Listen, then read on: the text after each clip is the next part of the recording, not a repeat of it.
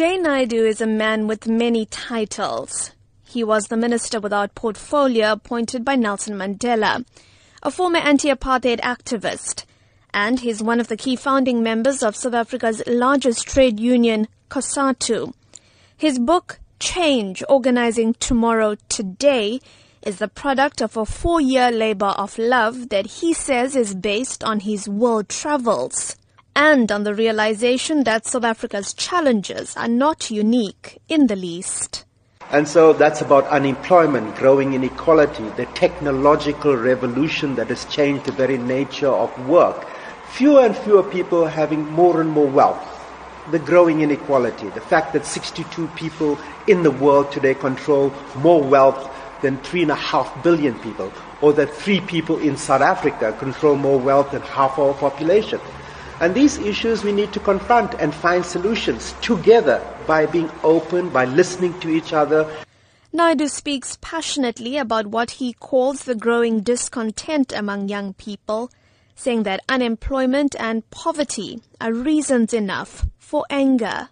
A lot of older generation activists are starting to stand up and talk out against corruption.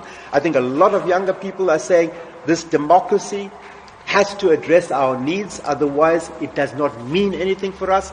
So while we have made progress and we can never want to go back to apartheid, I think young people today and many people in our country have legitimate grievances.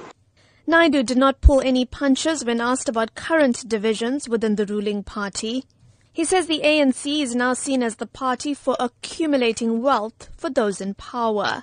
To have a situation where leadership is acting in a way that is so unethical, that is so contrary to everything that our previous generation of leaders represented, from Chief Albert Luthuli right through to Chris Hani, and people are very angry about the fact that the ANC increasingly is being used as a business opportunity for people getting into public office and themselves benefiting from that position of power. Similarly, Naidoo says trade unions must go back to the drawing board to win back trust among their members. Trade unions today face a tremendous difficulty of attracting young people.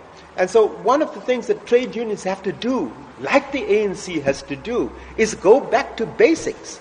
It's about addressing the needs of your members, of going to those factories, solving the legitimate grievances that people have on the factory floor today, about things that we thought we had solved: unfair dismissals, low wages, bad working conditions.